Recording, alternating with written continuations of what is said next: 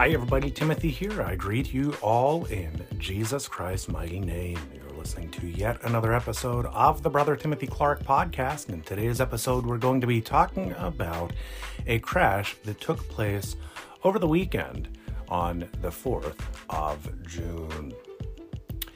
N611VG, a Cessna Citation jet, crashed over Virginia after flying into the Washington, D.C. capital region. This aircraft was coming from Tennessee, heading up to New York. This aircraft crashed primarily into forestry land,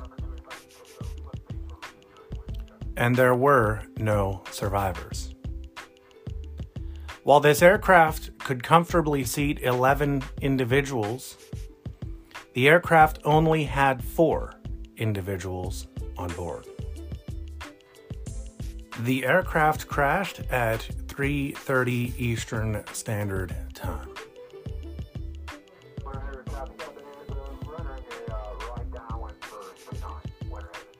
The aircraft overshot its destination by a good 315 miles, crashing in George Washington Forest on, I believe it's Mine Bank Mountain.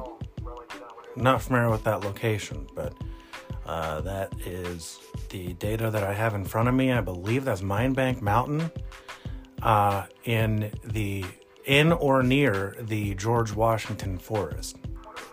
6 F-16s were scrambled by NORAD, and Congress was put on alert. The president was put on alert, who was playing golf at Andrews. However, they decided that there really wasn't any danger to the president, so he just continued playing golf. 2 were deployed from Joint Base Andrews. They reached the airplane at 3:20 roughly in the afternoon. We also know that these F-16s created sonic booms because they were authorized to fly at subsonic speeds. So here's what we know. The airplane N611VG left the airport in Tennessee at 1:15 in the afternoon.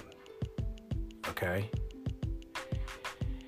We know that it was intercepted by the United States Air Force at 3:20 in the afternoon.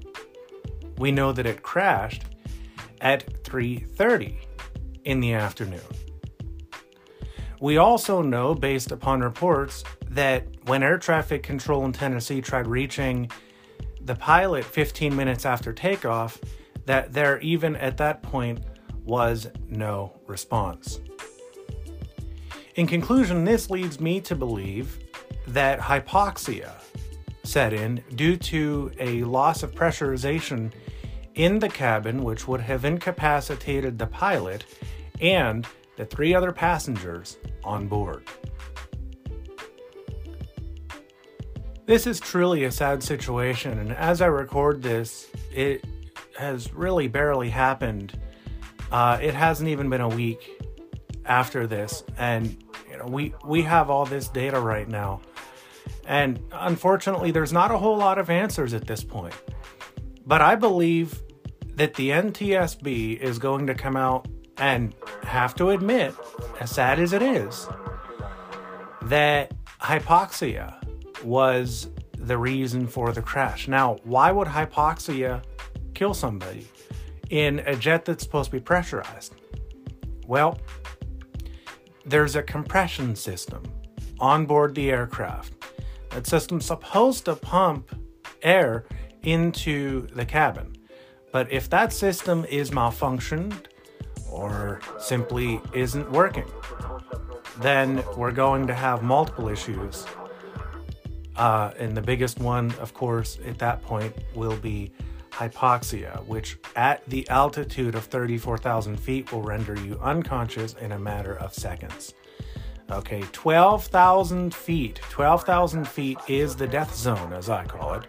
where you're entering into that point where you must really consider lowering your altitude or risk hypoxia. Our thoughts and our prayers are with the family members of those who passed away on June 4th on N611VG.